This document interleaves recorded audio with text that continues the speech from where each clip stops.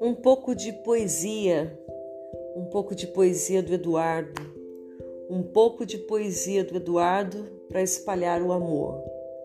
Um pouco de poesia do Eduardo para espalhar o amor nesses tempos difíceis que estamos passando. O amor que é o sentimento que sempre fica.